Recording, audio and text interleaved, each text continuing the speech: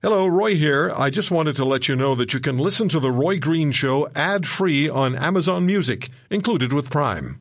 I first saw it very early this month, or maybe it was October, late October. But it has to do with a sort of terrible situation for a family. And the story is of a father in British Columbia, in Surrey, BC. And this father has two sons that the story identifies. One of the sons has been convicted of illegal drug activity, and he's, or was at the time, being held and waiting for sentencing.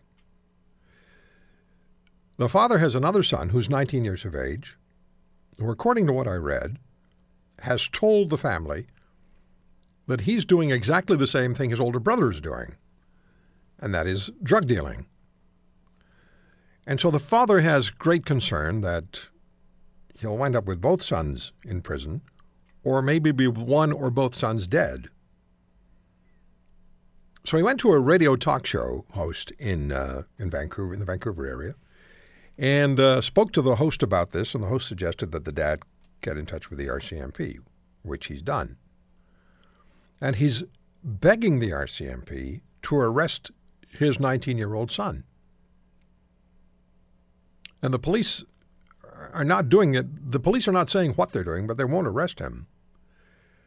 And they say that they admire the fact that the father has come forward and that they've been speaking to the family. But they also say that just because he's the dad, he doesn't have the right to information about his son, because his son is an adult at 19 years of age. So imagine the nightmare situation, the horror, the fear of this father. Loves his kids. One of them's going to prison. The other one is on the same track as the older brother, according to the dad, and now he's afraid he may end up dead. So he's asking the cops for help. There was another story in Ontario where parents were pleading with a judge to hold their 17-year-old son in custody because he's attempted suicide 3 times. He's apparently a meth addict who's threatened his mother. They don't want him living in the house anymore, but they're desperately worried about this young man, and they ask the judge to keep him in custody. Protective custody, but because he's 17 years of age, he falls under the Youth Justice Act, and so there's the charges were not severe enough for detention. This is awful stuff, and I imagine there are parents listening to this program right now who have faced a similar situation or maybe facing it now. David Butt is one of this country's most visible, most recognized, most appreciated criminal lawyers. He's also a media commentator, writes opinion pieces, op-ed pieces for the Globe and Mail. And David is kind enough to spend time with us on this program. David, I just feel heartsick for these parents. I feel terrible for them. What are we dealing with legally? Yes, you're absolutely right, Roy. That first and foremost is a heartbreaking situation all around. So what they're running up against legally are, a bunch of ideas that make sense when you consider them in the abstract, but when you actually come to apply them to particular cases, it becomes a lot less clear that they're a good idea. So the first is, the dad who's begging with the police to arrest his son. The police, and again, quite properly, are held to standards before they can effect an arrest. They have to be able to demonstrate to a court that they have reasonable grounds that someone has committed an offense. And certainly the father's information, I know that's what my son is doing, or perhaps even my son has told me that's what he's doing, is a good start to an investigation, but it's not enough by itself to effect an arrest. So they need to conduct additional investigation.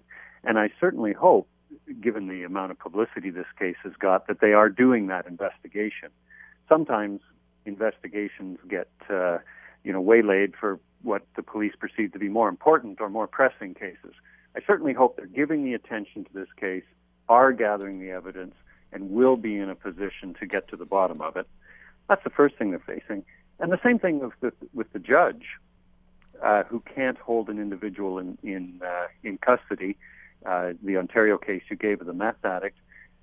Again, quite rightly, we insist that we be very hesitant to incarcerate people unless they have demonstrated that they have, by their criminal actions, sacrificed their right to be free. So, again, it's a high standard to make before you're put into jail. And those are some of the legal difficulties that these very caring and loving parents are bumping up against. And in the case of the 17-year-old, it's complicated even more because he is 17. That's right. And generally speaking, under our Youth Criminal Justice Act, because kids are kids and they make errors in judgment, we're much more reluctant to use jail as a punishment just because we don't want to saddle kids like that with a criminal record. We don't want them to be locked up. We try to pursue alternative ways of helping them to correct their behavior. So again, that makes it much more difficult to put a young person behind bars. And you're talking about a 17-year-old who's apparently attempted suicide 3 times.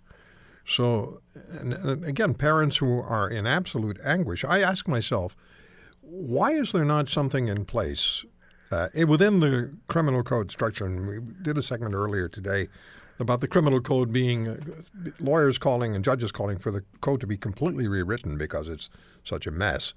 But wouldn't it be possible under the existing conditions to draft some sort of legislation which would allow a parent to intervene in his or her child's life in the manner this father in Vancouver is trying to intervene?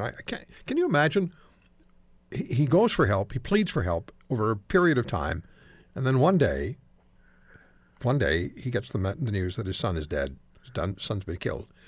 And he stands there and he says, I was asking for help. I asked for help. I asked for help. Nobody gave it to me. Yes, and again, absolutely, your heart goes out to the father in that very anguished position. And can we improve our response around people who are involved in both the use and the trafficking of drugs? Absolutely, and I think that there's a very deep rethink going on now, and I hope that we'll come up with improved solutions. Another option, particularly with relation to the Ontario case where you have an addicted person who's attempted suicide, there could be a mental health component. And so police do have the power to apprehend someone under the Mental Health Act if they are a danger to themselves or to others. So someone who is definitely suicidal and in the throes of addiction and out of control may be someone that could be apprehended under the Mental Health Act. So I think it's a question with both the BC case and the Ontario case of looking at ways that we can help people like that without necessarily stigmatizing them as criminals. You know, if there's drug dealing, then stigmatization as a criminal may be appropriate. But we want to look at that whole spectrum of behaviors, some of which may be criminal, some of which may not be, but all of which are crying out for a response that will help the family get through this crisis. David, if in the Vancouver case, let's say it happened in Toronto where you practice law and someone came to you with the identical situation and were to say, look, my son has just been arrested and charged with criminal drug dealing. I had concerns about his activities, which he told me he was involved with. I went to the police and I asked them to please arrest him, to intervene. They didn't. So now he's charged with a criminal offense. Would that be something that you could take to court and argue persuasively before a judge to mitigate against a sentence against?